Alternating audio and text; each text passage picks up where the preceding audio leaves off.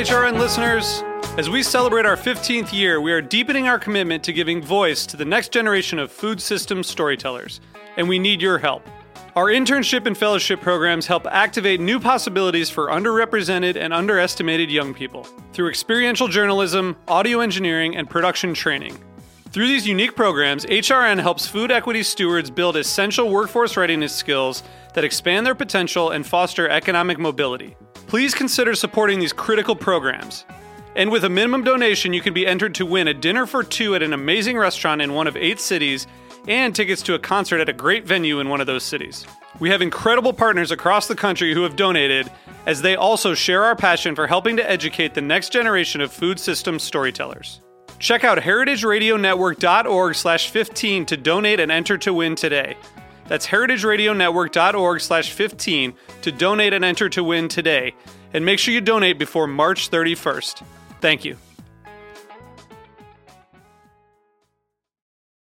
Today's show is brought to you by Bob's Red Mill, sharing nothing but the best in whole grain nutrition and committed to their mission of good food for all. Learn more at bobsredmill.com/podcast. My name is Hannah Forden. I'm the membership coordinator at Heritage Radio Network, but even before I joined the team, I loved listening to HRN during my subway commute. It made the time go quickly and left me feeling inspired for the day ahead. HRN listeners tune in from all over the world, but there are a few traits that we all have in common, no matter where we listen from. A curious palate, the fierceness to make a difference, and a hunger for lifelong learning about the culinary world. As you know, Heritage Radio Network is a listener-supported nonprofit. To deliver the most ambitious, entertaining, and of-the-moment stories in 2018, we need your help. We need to raise $150,000 by December 31st to accomplish these goals and to keep your favorite shows on the air.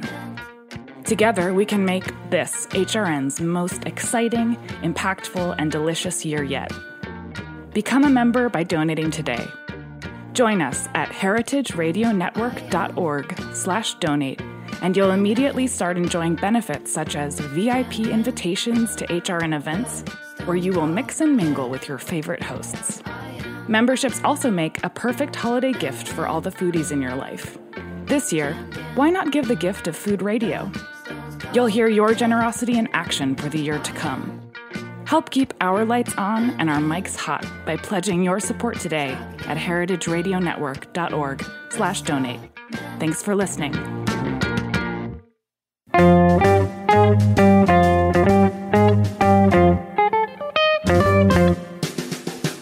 Hello and welcome to Cooking Issues. This is Dave Arnold, your host of Cooking Issues, coming to you live on the Heritage Radio Network every Tuesday from roughly 12 to roughly 12:45 from Roberta's Pizzeria in Bushwick, Brooklyn.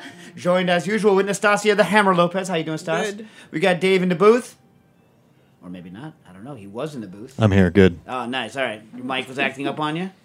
Yeah, things. This is why we need your money. We gotta get new things to keep the operation rolling here. They're actually like Nastasia running into the other room with the extra mic. That's how much much money they need here. How much are you at right now, David?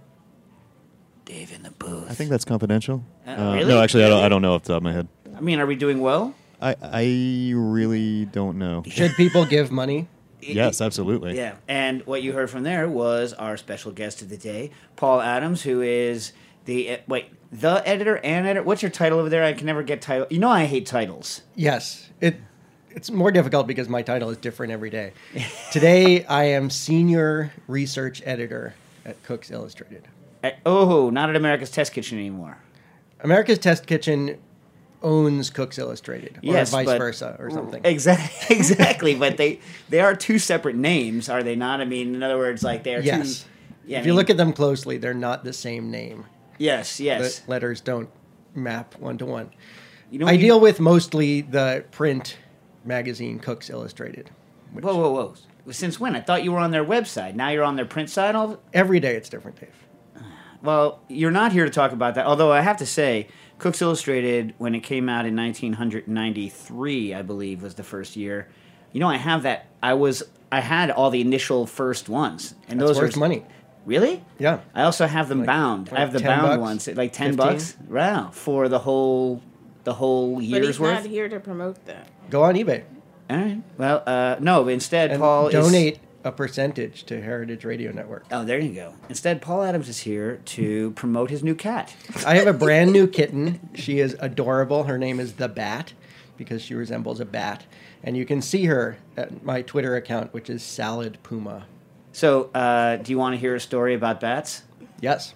So, I can't tell. Actually, I can't tell this story. It's not that I can't tell the story.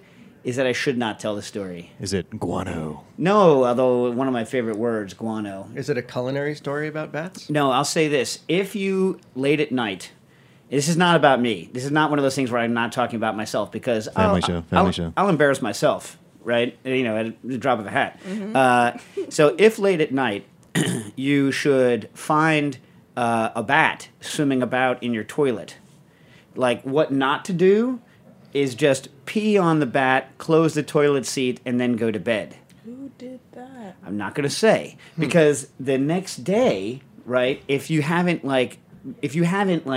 maintained, the bat's going to drown if you close the lid. This is just an FYI. Bat's going to drown if you close the lid. But you then have to fish the bat out, and they have to test it for rabies because you haven't what's the word I'm looking for? You haven't fully accounted for all the time the bat was in the house, and some bat bites you can't tell if you're bitten by the bat because you can't tell. So you might have to fish the bat out of the toilet after you've peed on it. So first fish it out and then pee on The it. correct answer is first fish it out. First fish it out, and But then rabies can't swim up the urine stream. No. Like the Candiru the fish. problem might be if you. I mean, definitely don't poop on the bat because then it can bite you in the behind. How are you able to pee on it without it? No. The out? question is that maybe it was flying around the house prior to this because it ended up in your toilet. So it was clearly in your house without your knowledge because it ended up in your toilet. How did it get in your toilet? In the middle of the night. You know what I'm saying? So you were at some point sleeping with a bat. You went to bed, and presumably there was no bat in your toilet. You wake Yeah. up, you go The to bat pee. just came in to use the bathroom and fell in. Right. Well, you don't know that. Poor That's the bat. thing. You don't know if you got, if you were bitten in the meantime, odds are you aren't. So the moral of the story is fish the bat out prior to peeing. Or maybe test yourself for bat bites at that second. I don't So know. how do you fish the bat out? I wasn't there for it, and that's, a question that I never asked. So, I don't know. I will ask.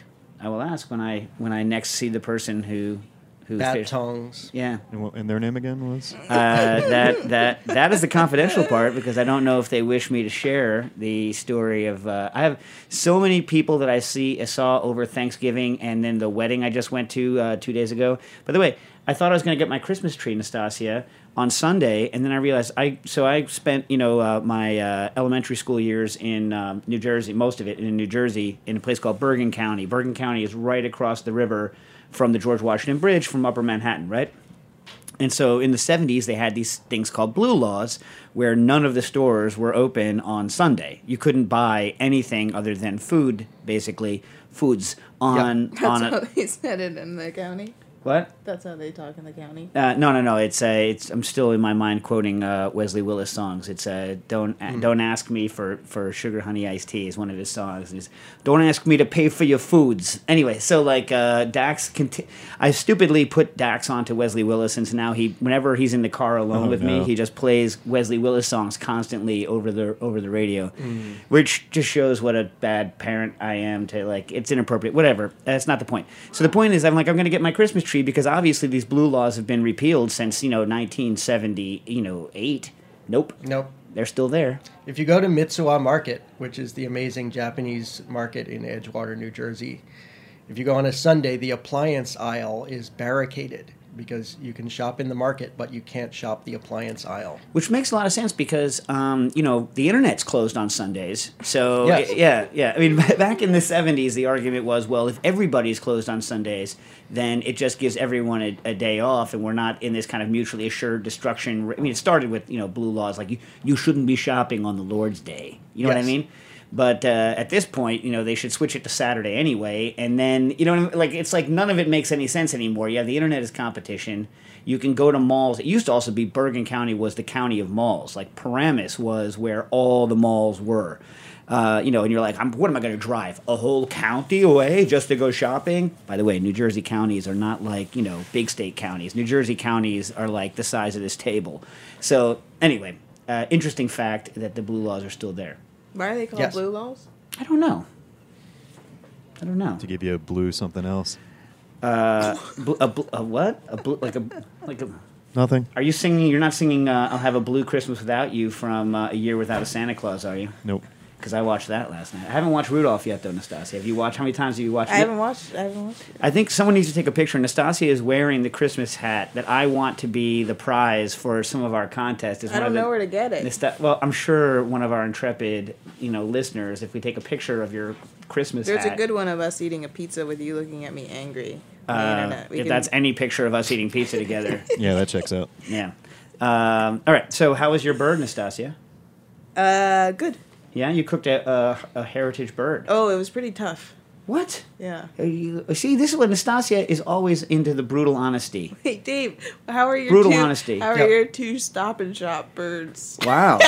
Brutal honesty. I'll tell you what they were. First of all, it was 3 Shop and Stop birds, and they were... For how many people? What? You did 3 turkeys? I did 3 turkeys. How many people? What's 18 and 8? 26? 26 people. I did 3 turkeys. Seems excessive, but go on. There's no such thing as excessive turkey. Like I said before, I happen to be in the small, correct, smart percentage of the people who think that turkey is a delicious bird and a delicious meat, and you can't have too much turkey. Everyone's like, "Oh, turkey, no flavor." We talked about this before Thanksgiving. No, it's good, but it's great. It's as great. Patrick It's not Martins good. It's himself great. says it is a revolting bird. What? In what way is it revolting? First of all, wild turkey is very smart. Everyone also says turkeys are stupid. Go hunt turkeys and tell me turkeys are stupid. Why is it so hard to get a turkey if they're so damn stupid? Turkeys, right, unlike, a dumb chicken, which I love, right, turkeys, like, sleep on the tops of trees, come down and eat and go back up. That's so baller. Turkeys, like, that giant bird goes dinosaurs. up and sleeps in the top of a tree. Think about that. And, turkeys are delicious, and they smell delicious, and people should eat more of them. That's what I was trying to tell Patrick before, is that he needs to tell people that turkey is not just for Thanksgiving, although he's like, it's one of the only seasonal meats. It's turkeys. They only have sex one time a year. Yeah, if you want to get a turkey around Thanksgiving. It's the best time to get the turkeys, but the fact that's my Patrick Martin's voice, by the way. Yeah. And by the way, he does sound like that. So unlike my normal voices where they sound nothing like the person, that sounds kind of like, it's actually not even my imitation of Patrick Martin's. It's Peter Kim from the Museum of Food and Drinks imitation of everyone's favorite I punching am bag. Patrick Martins, host of the main course. That's his more measured tones. I am Patrick Martins. I did 3 turkeys, and it was not excessive. I didn't actually have that many leftovers, but I did 2. I did completely boned out and chicken fried, right? So for that one, you completely bone them out. You chop up the bones, roast them, and do a double stock in the pressure cooker, which means that, while you guys are sitting there using your canned chicken broth and your freaking pan drippings to make gravy, meanwhile, I have 10 cups of a very rich double stock to turn into a gravy. So all I need to do is, thicken it and add some freaking sherry. That's all I have to do to get a nice kind of a gravy, right? Unlike you chumps, I'm pointing at you two in the room. Although, how was your turkey? I'm not a connoisseur of turkey. My parents make the turkey. Okay. And it always tastes just fine to me, like a Thanksgiving turkey. And then a few days later, I get the feedback from my parents. That was not a very good turkey, was it, Paul? And I didn't notice. I was just there for the companionship. Wow. The stuffing. Stuffing. Yeah, I love stuffing. I am never there for the companionship. Right. Right? That's Yes. not true. That sounds right. What's your ratio of meat to gravy? When I'm eating it, I don't put gravy on the meat. I put gravy on the stuffing and on the potatoes because I try to not overcook the meat to the point that I need to put gravy on it to eat it. So isn't it better with gravy no matter what degree it's cooked to? Actually, I do the same thing. Actually, I don't like gravy on my turkey. Yeah, I don't like. I feel like gravy ruins the stuffing. Stuffing is so perfect without gravy. I like it, but If what it's about well what about seasoned. what about gravy on your potatoes? I like gravy on the turkey meat. I don't like I don't put sauces typically unless it's a braise, on my meats, on my roasted meats. I don't put sauces typically. This is why I favor styles of barbecue where the meat tastes good on its own, as opposed to. And I'm not a huge fan. And this is why everyone gets mad at me, is because I'm like, can I taste the meat before you slather it with vinegar and tomato products? You know what I mean? Can I just taste it before you slather it with sugar, tomato? Which, by the way, all that stuff tastes good. Like, I think barbecue sauce tastes great on French fries. You know what I mean? Or maybe a little bit on the meat. But are you a big fan of that stuff too? No. All right. So the trick with the breaking the turkey apart is cutting the pieces into individual size pieces, into the size pieces that they would be were a chicken. And the other thing that's a pain in the butt, and I've said this a couple of years ago, but I didn't say it this year, is that when I was a kid, you could buy turkeys, and Nastasia won't remember this. I don't think, Paul, you won't remember this. You could buy turkeys where they had taken the tendons out of the legs. So you used to be able to buy, unless this is some sort of dream I've had that's been re-imprinted on my, they used to make a machine where butchers could go pop, pop, pop, rip the tendons out of the leg and still have the leg there. Which is why I detest the Disney World turkey leg that they sell you. Not because the turkey leg tastes bad. I mean, it's I think it's just a smoked kind of overly dry thing because they don't remove the tendons, and so you have that stick with all those freaking tendons sticking out of it. It's the tendons in the legs that are the unpleasant part of dealing with turkey. True. Yeah. But what happened to the detendonizer machine? I don't know. I think it was just a dream. It was not a dream. It was real. I Someone out there remember back you me used up. to be able to It was buy all a quarts dream. of turkey tendon. What? No. Yeah. Anyway, so well, they don't render out nicely like a beef tendon does. You know what I mean? But so anyway, the point being that what you do there is you cut the, especially the leg parts apart. Make sure that you cook the legs separately in a bag. I cook them in a milk brine. I do the low temp cooking in a milk brine.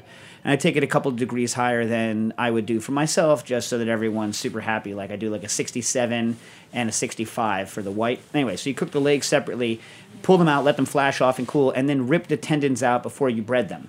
Don't try to remove the tendons from the legs prior to cooking them, because there lies anger. You know what I mean? More Makes anger. good sense. Yeah, More more anger than- more anger than is necessary. But interestingly, this year, I have a policy with Thanksgiving and any large event where you're going to let people bring food of a no oven policy. A no oven. What about Peter Kim's stew? Well, in other words, I won't use the oven. So, my oven is entirely for the guests. Oh. Because guests, in fact, I bought a separate oven just so that guests could use it, and I had a toaster oven. It's like I want to use as little of my equipment when people are in my house as is humanly possible, because everybody is like, well, I'm sure I can just throw in these rolls at 400 degrees for 20 minutes right before we eat, right? You know what I mean? Although my You mother... need a dishwasher. My mother-in-law brought the rolls, and she doesn't do that. She brings them all done and nice and stuff like this. No, but dishwashers, Nastasia, take an hour and a half to 2 hours to one run. of those. Oh, I wish I had. My dream is someone who makes... And by the way, I mentioned this before on the radio. Louis Armstrong. My wife, at the firm she used to work at, had a project at Louis Armstrong's house in Queens. And they were looking at it because they're I guess preserving it. I don't know whether it's a museum, but the house is preserved. Louis Armstrong's house in Queens is preserved. Yes. And his dishwasher, this was their Christmas card one year. His dishwasher had a button. Remember how old dishwashers used to have buttons on them, like similar to an Osterizer blender still has to this day. Those little click buttons. Yep. And one was party. And so they just took a picture of his dishwasher control panel, and then they were like, and the title was Set to Party. And that was their Christmas invitation to the architecture firm that year. Yeah. So the reason why home dishwashers don't work quickly is because they want to A, save energy, and B, they want to be quiet, and C, they don't want to be too rough on your dishes, right?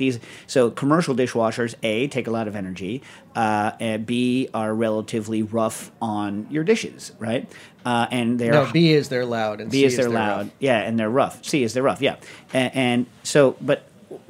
the only real difference, you could take, pick your quiet dishwasher of choice, Bosch, whatever, and all you need to do, by the way, Hobart could do this because they make it, is put a boiler unit in it, right?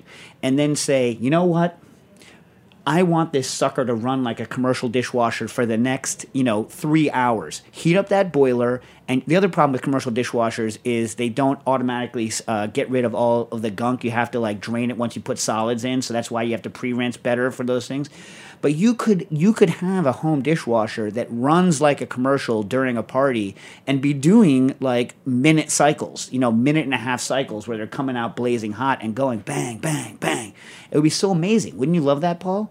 With a party button, I would. With a party button. Well, yeah, you wouldn't call it set to commercial because that doesn't sound fun. No. You said set to party. And then, in party mode, the boiler comes on. It, your energy usage goes way up. It's loud as all get out, but who cares because you're at a party. You know what I'm saying? Yes. So, no one's sitting at the party. You're not having the Carthusian monks over and, everyone has a vow of freaking silence and you're interrupting it with your dishwasher, Sometimes I do have the monks over. What a quandary. I know. Paul's like, hey, you want a drink? And they're like, they don't answer. And you're like, oh, yeah, I forget. You only drink like 2 days a year when you're toasting, like Good Friday or whatever. Like, yes, but Yeah. they're not heavy drinkers, those Carthusians, even though they make the chartreuse. Did you know that? They only No, I drink it haven't like 2 actually times a year. partied with the monks, Dave, unlike you. Well, no, they didn't come. That's the thing. They didn't come and party. They're not about partying. They don't even care whether you like the liquor or not. They're like, we sell it. They used to make iron. They were iron workers, and then when the iron ran out, they were like, well, we could make booze. Although they didn't say that because they don't talk. Right. You know what I mean? Anyways, They thought it. They thought it to each other. I don't think they have telepathy, but if they did, they would use that accent for their telepathy. Whatever the French version of that accent is for their telepathy. It's a weird thing, those guys, because they make a really high-quality product, but they really don't care about it in the way that you and I care about products. You know what I mean? They care that they're doing a good job because it's through work that they become closer. One of the ways they become closer to God is through work, right? But like the Mennonites, like the Martins Brothers pretzels, which are some of my favorite pretzels on earth, right? But they don't care whether you like it or not. It's not doesn't factor into their equation. Isn't that weird? Do they get It is weird. married? No, they're monks. Can we get a monk on the show? No, I mean they can sit there. They can sit there. Oh, we do have a monk. Yeah. Hello. They have the best. Like the Carthusians have the nicest wool habits. Like so nicely made the wool habits. Apparently, when you join the Carthusians, you have to choose whether you're going to go the father route or the brother route, and they have different kind of jobs. What are the jobs? Well, one's, I guess, more of a priestly route, and the other one's more of a monkey route. Anyway, like one's more working, and the other one's more sit around and contemplate. Which I'm I would terrible. work. What? Yeah. What? I would work. Yeah. Well, you and I sitting around contemplating. Please poke my eyes out. I can't imagine anything I'd less rather be on Earth than some sort of a Zen person. You know what I mean? Like I could, you know how some people are like, oh, Zen, it's like when you're working, it's like Zen. Well, I don't know, if in that way maybe I could do that, but just like sitting and like contemplating. Well, what are you going to do when you become Leatherman? He walks and contemplates. That's what I'm saying. Like people are like, it's like my worst nightmare is going to the beach, right? Because unless I'm searching for clams, love that. Going caw hogging at the beach, awesome. What about right? reading? Can't you read at the beach? It's too bright. It's too freaking bright. Why would I do that? I would go inside and read, or sound. go to the woods and read, or sit on a deck and read. Well, yeah. But I don't like the sand to touch me. Whatever. My point is that like, and plus, when you have kids, Nastasia, Gotta watch you're supposed to watch the kids. So I'm literally pretending I'm dead at the beach, watching the kids to make sure they don't drown, and being like, why am I here? I'm not gathering food. I'm not cooking food. I don't have a margarita in my hand, and I'm not reading. Right? You like being in the sea? Yes, I like being in the sea. That's why I go to the beach. Yes, I like being in the sea. You could buy that cooler with the margarita maker on it. My wife is not so much on me watching the kids at the beach while I'm pounding margaritas. It's not considered, it's not considered. You'd be that dad. Father of the year. Yeah. Who? Oh, that's that dad. That's that dad. Yeah, Hey, you want to take a call? Yeah, sure. Caller, you're on the air. Hello, how are you? Doing well yourself? Doing well. Good. So I have a quick question. I bought one of the Instant Pot electronic pressure cookers, and I've got one of the ones with the yogurt buttons. And a lot of people seem to like to do it without doing the usual 180-degree boil step of cooking if they use the Fairlife Hyper ultra-pasteurized milk. And I'm wondering, is this safe? It seems like an odd choice. Plus, it's lactose-free, and I always thought that was what the bacteria was eating in order to make yogurt. Those are all excellent questions. Paul, do you know anything about this? I don't know Fairlife. I bring my milk to about 165, and it's all about texture. What happens when if you I don't do that? It's a much thinner, runnier yogurt, which I don't enjoy. And is it so presumably, right? Heating the milk does a couple of things. One, you're killing off anything that was there that's not what you want, right? That's one. Presumably. And if you're pitching in a culture, right, then you can probably fairly easily swamp anything that is already in there, right? Because it's not there that long, and those things are going to, even if you heat it, right, the odds that you get zero other stuff in are low. And so really with yogurt, you're counting on competition to win and the drop in pH to also ward off any nasties that might be present, right? Right. I mean, and in fact, like in the old days, prior to milk was pasteurized, its inherent beasties were enough to drop the pH. So like old soured, clabbered milk does not taste anything like modern pasteurized milk that's gone bad in your fridge. It's an entirely different set of microbes. Anyway, so there's that. And then the other thing, as Paul is saying with texture, is as you heat it, you will be denaturing some of the proteins and therefore altering how they agglomerate. And that must be what you're getting on the texture thing. Have you done any research on it, Paul? I haven't done research. I've done experimentation at 165, 170, 175, and 180 because I make a lot of yogurt at home, and 165 gives me the thickest, tangiest yogurt. 180 gives a thinner, blander yogurt. And what about this whole thing about the yeast having the bacteria, having having enough to eat if the lactose has been removed? I have no idea. I've never tried making yogurt with lactose-free milk. It sounds like it wouldn't work. It sounds like it. We have the thing. Yeah, it works, right? So, I mean, there's obviously other stuff in there that they can eat. You know what I mean? So you're actually bringing it to like 190-ish.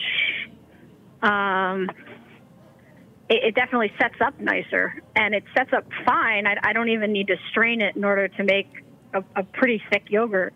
But I was just curious because, again, I always thought that it was eating the lactose. Maybe it likes it that it's already broken down. I don't know.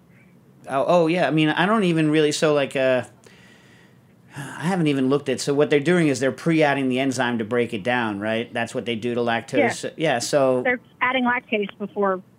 Yeah. So I'm sure you're just probably saving them a step. You know, they probably don't get that much energy from breaking that. It's more of the actual, it doesn't take that much energy to break down, because lactose, I forget what lactose is. Do you remember what lactose is, Paul? Like it's a disaccharide, right? I don't remember it's a disaccharide, right, lactose? And I don't know what the two monosaccharides are because I don't spend a lot of time. Into glucose and something else, but I don't remember what the other one is. Yeah, so in other words, like that's typically not that much energy, right? So, if the constituent monosaccharides are still in there, then I'm sure it's all copacetic for the bacteria. Okay, so safe to give small children. Oh yeah. Look, if the pH drops, I would say it's safe to, because look, you were willing to drink it prior. And, the pH drop happens probably relatively quickly at those temperatures. Like, how long is your incubation period before it starts getting tangy? I like it to let it run because I really like tangy, so I usually let it run 12 hours, so I don't know when it gets tangy. Yeah. Well, Paul, have you done that? How fast does it start dropping the pH? I do 24 hours. 8 hours, I mean, you buy commercial yogurt machines and they have an 8-hour cycle and it comes out tangy. Right. So there you have it. So like it's probably dropped. The pH is probably dropping low enough to start inhibiting some of these off things relatively early, like in the range of a couple of hours instead of in the range of like 24 hours. So, I mean, the thing is, as not a microbiologist, I can't like give you a specific recommendation, but I can say I would serve it to my kids. Okay. Yeah. Fair enough. Yeah. Yeah, and let us, if you have any experiments or whatever, shoot me a tweet over at Cooking Issues. Let me know how it works out. Cool. Thank you. All right, cool. Thank you. Instapot. Since my mom does not listen, I can't. Anyway, people loving the Instapot. We had a caller I think 2 weeks ago who gave me the very good tip that you can, because the Instapot inserts are stainless steel, you can put them on a burner, and therefore you can brown in it even though they're woefully underpowered for browning. Woefully underpowered for browning. Did your sister buy an Instapot, Nastasia? Check this out. I forgot to write down who it was, but one of the people on Instagram, I should have written down who it was, sent me the greatest emoji of all time. It's the poop emoji and the plate with the fork emoji. So what's that the emoji for? Poop, eat. Dump meals. It's the greatest dual emoji ever. It's good. Are you giving me the want-wants just because you're a dump meal fan, Dave? I never said that. I'm no Natty Lopez. Well, excuse you. You're the one that doesn't brown your meats before you throw them into your slow cooker. Slow cooking. With pressure cooking, we do brown the meat. I always brown the meat. Always brown. Oh, also, I put a photo of us with the Christmas hat on my Instagram. Oh, nice. I don't know how to do that, but I can. Try it later. Yeah, Paul knows how to do that stuff. So anyway, so back on the whole bird that I did for service for serving, I did very, very traditionally. So back to I have my no oven policy, right? So I'm not going to use the oven this way. Everyone else can use the oven, and I don't have to worry about it. So to get around this, I have an outdoor fryer. Right? I think everyone should have an outdoor fryer. Wiley Dufresne, my brother-in-law, he has the Cajun fryer. He actually really likes it a lot. And the nice thing about that fryer is that it has a lid that's meant to go over it. So you don't have to use some sort of aftermarket lid. And it's meant to get rain hitting it directly, whereas mine is not. So mine I have to cover and make sure that rain doesn't get on it because I just have a regular stainless commercial fryer that I have outside that I've converted to propane. Okay, so a couple of tips. One, if you live in cold weather, and this is, by the way, not just for Thanksgiving, this is any sort of outdoor cooking in cold weather. If you're going to do outdoor cooking in cold weather with a piece of equipment like a wok burner, with a piece of equipment like a deep fryer that is propane, that can't be fired off of wood, right? So, normally outside when it's cold, if I'm going to grill, I grill with wood. And so, you don't have to worry about it. But propane, especially if you're using the small 20-pound tanks, if you actually almost ruined Thanksgiving with this once, if you use those and it's extremely cold, the cylinders can no longer supply high BTUs, right? Because at those low temperatures outside, there's not enough vapor pressure to push enough propane through your lines and through the orifice that's in the burners to get a good result. So years and years ago, 15, 16 years ago, my mom had a fryer and it was below freezing outside when I was cooking the turkey and it wouldn't light. And so I had to over drill the orifice. I literally went into the garage and over drilled the orifice so that I could get enough propane out of the tank to cook the turkey.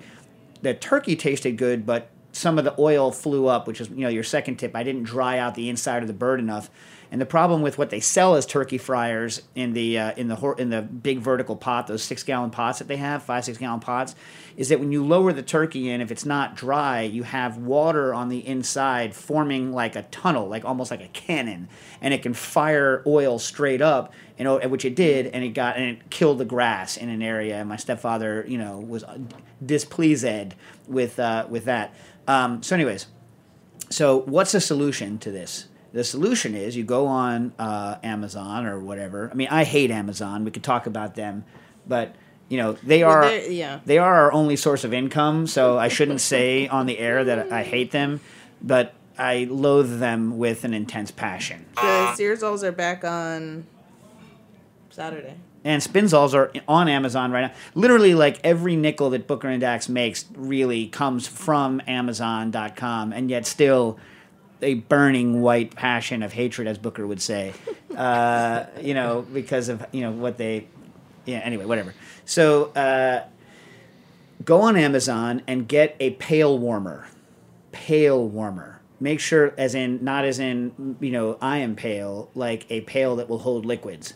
Get, a 110 volt pail warmer with a thermostat on it, and you just wrap that around your propane tank, and you're good to go. And you just don't turn it too high. Turn it basically on its lowest setting, and then it will just keep your propane tank at the right temperature. And this is how I know that no matter what the weather is like, if I want to deep fry, I can go outside and deep fry. So if you're going to get an outdoor deep fryer, you live in cold weather climates, the first trick is to get one of those pail warmers.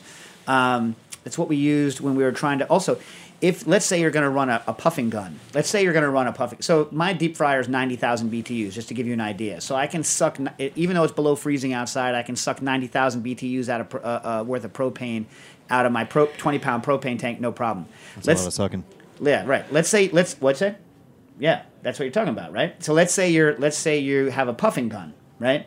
Puffing gun is more on the order of 200,000 BTUs. Now, you can't ever suck 200,000 BTUs out of a regular propane tank, a 20-pound tank. It's not designed for it.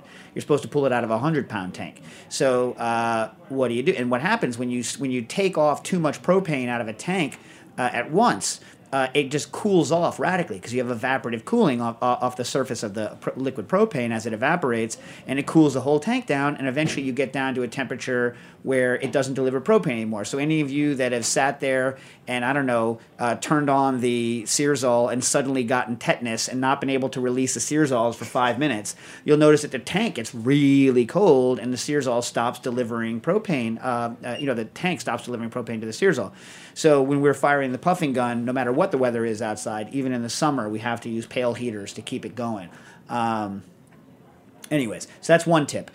Second tip is if you get a horizontal fryer, they are very good for turkeys. So what I did there is I did a smaller turkey, so on the order of 15 pounds, salted it, very old school, salted it, didn't bother boning it or anything like that, and just air dried it in the, lifted off a rack. People make a mistake when they air dry. They worry about breast up, breast down. Just put it on 2 racks so that it's suspended well above the pan, right?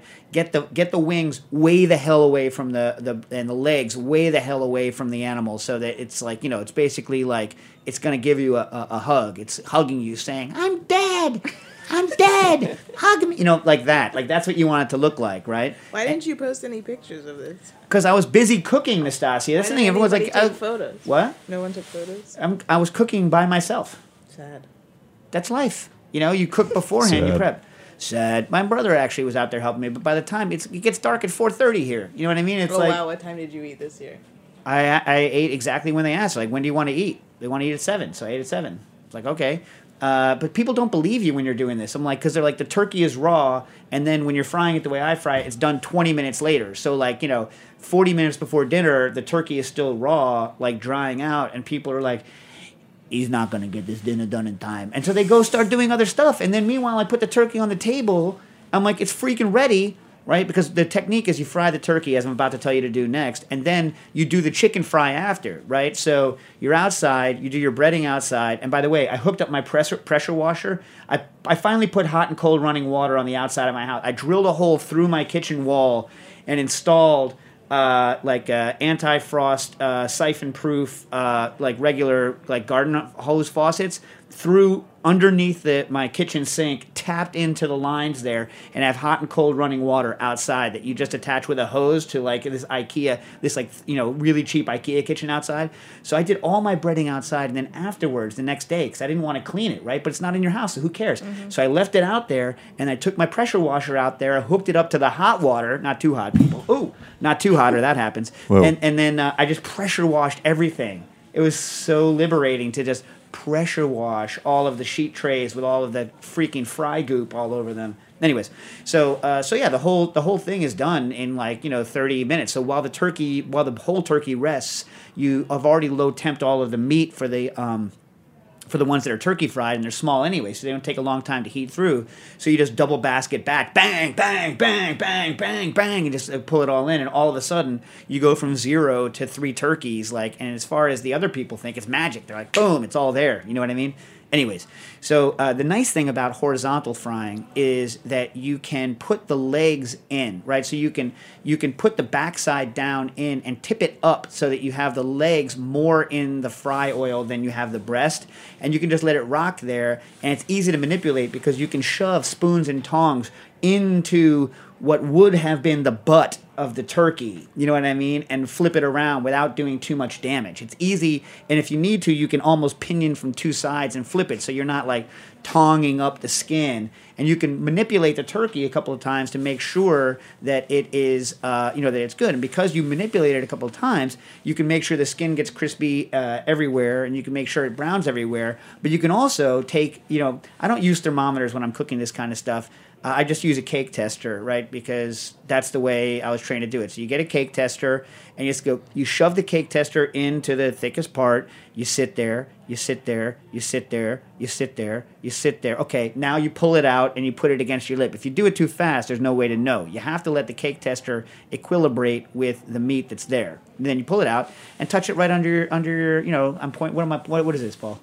That's your lower lip, Dave. Yeah, you touch it there, and if it's warm enough, then you're like, oh. Now you touch it, Paul. Yeah. You people, you're the worst. Anyway. What if you don't have a cake tester? You only have a probe thermometer. Go buy a cake tester and throw your probe thermometer away. No, probe thermometers are great. I love them, but really, why don't you have cake testers? Why don't we think about that while we take a quick break? All right, take a break, come right back with more with Cooking Issues.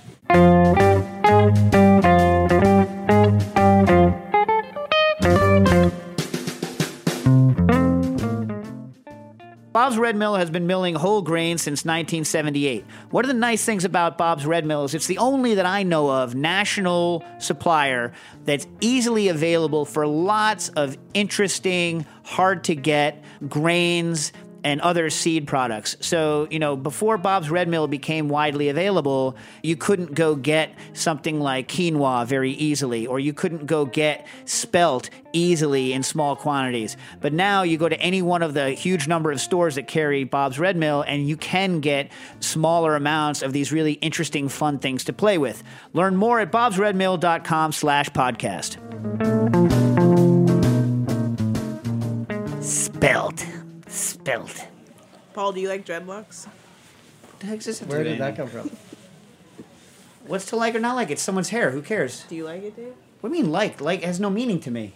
Would I have dreadlocks? No. I'm my hair is grossed too out by straight. them. I cannot grow I'm grossed dreadlocks. out by them. Why? Because they're dirty. What? That is wrong. What do you mean they're dirty? You can't wash your That's hair. incorrect. You can wash your hair with dreadlocks. Yes. Yes. With what? Shampoo. What? Will someone please write in on the chat board and school Nastasia on how dreadlocks work? Anyway, so let's answer some questions that were written in. They are named dreadlocks because they invoke fear in the non-wearer. Well, Really? back Originally. in the day. Yeah. Oh. So they're working. Okay.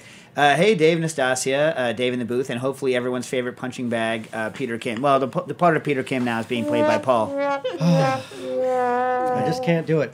Can't be punched. No. I can't channel my That was a Peter good today. Peter Kim impression, though. Big fan of the show. I got into you guys a few years back and downloaded the entire back catalog and listened to it during a 19-day volunteer mission helping rural cacao farmers in Madagascar. Wow. So you I can't believe we've been listened to on the island of Madagascar. It's one of the places I really want to visit. Yeah. You too? Have you been there, Paul? I haven't been. Sounds I want like to go something- for the vanilla and the lemurs. Both? Yeah. I want They're to my go for the two favorite vanillas. So wrong. Yeah. You would wash dreadlocks like you would a sponge. Just put it in. And you know how I wash sponges? With soap. Oh, my God. So, I'm a cook for the now Amazon-owned supermarket that everyone loves to hate. That would be Whole Foods. We had a special request for a goose this weekend that is to be cooked, chilled, and given to a customer to be reheated at home. While I've cooked plenty of poultry in my career, I've only roasted one goose and found it to be relatively tough and dry. I'm contemplating brining it and also using the Chinese prick skin and plunge in boiling water to render fat before roasting it. Although I have a circulator at home, I don't have one at work. I do have convection ovens, steamers, an Alto-Shaam, and deep fryers at my disposal. Nice. So Whole Foods has deep fryers, huh? Yeah. If there's a can't miss method involving brining and bringing my circulator from home, I'm willing to do so. But keep in mind, I don't have a chamber sealer, only Food Saver or Zippies. I'm working day shift tomorrow, so I can't call in, but would love to get any advice you can share to help me provide my guests with a quality product, including suggestions on techniques for reheat with common appliances that the guests would have at their disposal. Thanks in advance, Jonathan. Here's what you do: you just shove it in the disposal. So I also have only cooked goose a couple of times, and it's been probably 20 years since I've cooked a goose, and I was not super jacked about it at the time. It seemed like kind of a fattier, less meaty, more pain in the butt duck to me. Like it was kind of like duck minus. But that was a long time ago. I think goose deserves more. I've had delicious confit goose. Not that I've cooked, but that other people have cooked for me. But I've not had a roasted, like, Christmas-style goose in well, I say, I haven't cooked one in 20 years, but I don't think I've had one in probably 15 years. Nils Noren, being Swedish, like, cooking goose for him is like, waking up in the morning. But, Paul, are you a goose cooker? No, I've never cooked a goose. I've had extremely good roast goose at the home of a Chinese-American family, and I've had really good smoked goose breast. Yeah. So the problem with goose, and I think the reason that goose is difficult is that it's difficult in, well, the other reason I don't cook it is it's a lot more expensive than duck, and so if I'm going to have if the duck is going to do me more proud than the goose, then why would I pay more for something I like less? It's been my mentality, but I think my mentality is wrong, and I need to revisit it because obviously if goose was the festive bird for, hundreds of years in places like, England, then it's gotta have merit, right? The roast goose I had was more flavorful than an average roast duck. Yeah? The meat had more interesting flavor. Yeah? Okay. Nastasia, you have any goose? I've had one a couple of years ago. And what do you think of it? No, I don't remember it that well. Does that mean you didn't like it? Probably. Okay. So anyway, so it has the same sort of problems as duck, but more so. And so I did some research, and the problem is the kind of whole roasting of it. You're not gonna get the legs and the breast to be in a position the way that you would want it if you're the kind of person who likes a medium rare breast and a soft leg. It just won't happen. Like either you'll have the breast meat the way you want it, or you'll have the leg meat the way you want it, but you're not going to get both at the same time using normal techniques. So I looked up like some ways that people get around the toughness. One, hunters, and this will also solve some of your skin rendering problems. So you mentioned the Chinese technique of pricking it, but there are hunters out there who do full jacquard. So they're jacquarding the meat prior. Now that unfortunately will shred the skin, which I don't think is what you want. But it's interesting that people are using. Some people like joke that they'll run over the goose with their 4x4s. Hunters, you know what I mean, will run over the goose with their 4x4s as a tenderizing. So you might help make the leg meat less problematic by the good old-fashioned technique of beating the ever-loving snot out of it.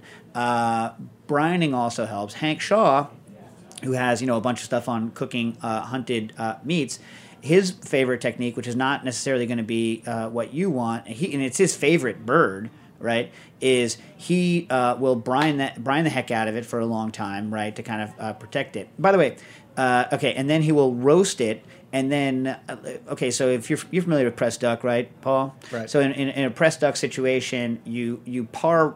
I don't even know why I brought it up because it's a different technique, but you partially roast the bird, pull it off, slice off the breasts, and then you can roast the rest of it to what you want. So that's what he does. He roasts the birds at a regular thing, renders out the fat on the skin area, which you could probably accelerate by pricking it and doing the hot water like Peking duck style stuff, right? You could do all of that, inflate it, all that stuff will work. But then he slices the breast off when the breast is done, and then throws keeps it warm, and then throws the rest of the meat back in on the carcass until the legs are the way you want. Then pulls it out, then puts the stuff back. So if your customer is willing to not have 100% presentation mode, you can cook it, slice that stuff off, then relayer it back on. But even if you meat glue it back on, which the meat glue will hold, by the way, like if you are chilling it and then like once it gets down to, it's just getting cool enough, you layer the breast back on top, it will re-glue, but you're never going to get it looking like a goose that hasn't been cut into. This is not going to happen. You know what I mean? But it'll have that glued goose look. Yes, but if you do that, if you have that glued goose look, as Paul says, then that stuff's pretty easy to retherm. Just make sure that the cavity is completely empty and throw it in a very hot oven, and just let it, warm through like this, and you won't get much overcooking on it because you've already cooked it all up. So just let it, come up to room temp, for a little while, throw it in a super hot oven, and boom, you should be able to retherm it no problem, and it'll re-crisp the skin, but it's never going to look like like it would otherwise. Now we got to bring this bird in for a landing, Dave. No, all right. Well, I was going to say, like, if you wanted to get super complicated, you could inside out rip out the legs and meat, and then confit them without their skin, and then chill them, stuff them back into the raw skin, then roast the whole bird off, focusing on just the breast and getting the skin crisped up, like almost treat it as a raw bird with the legs back in. And then you'd have confit goose leg and breast. But that's a huge pain in the butt to go through for a customer who you can't even trust is going to be, a friend of quality and not ruin it on the pickup. You know what I mean, Nastasia? Yes. Yes, and that doesn't even require a circulator, right? Because you're doing basically traditional techniques. One last thing, because Dave's going to kick me off the air here. Remember that I don't know this for a fact, but my guess is that long time low temperature cooking on a goose breast is going to do a very similar thing that it does to a duck breast, which is it makes the texture mushy / grainy and can create liver flavors in it. Which is dependent. So some duck breasts will get livery and some duck breasts won't on long cooking. But this is why typically when I'm doing low temperature on duck breasts, I like to keep the cook time down to about an hour or less. And so at roughly 57 is what I typically do a duck breast at. Chill it and then do the panning of the skin to crisp it up. So my guess is that goose meat will probably have similar, if not worse, problems with going A, livery, and B, getting real texture loss on very long temperature cooks. So just bear that in mind if you're going to do long-term low temperature. Either next week or the week after, Johnny Hunter from Underground Meats is going to come in. So please send your cured meat questions our way, and we'll try to tweet out beforehand whether it's going to be next week or the week after, but definitely before the new year. Johnny Hunter from Wisconsin, from Madtown, is going to come on, and we'll do a cured meats question. We got Paul here who's pushing his new kitten. If you want to eat his new kitten, go to his website, which is... I don't have a website. Well, what is it? Where are they going to go? Puma. Instagram. Salad Puma. Twitter.com/Salad Puma. Salad Puma. All right. I don't really keep updated, but I will post a kitten photo. Oh, there you go. All right. Cooking issues.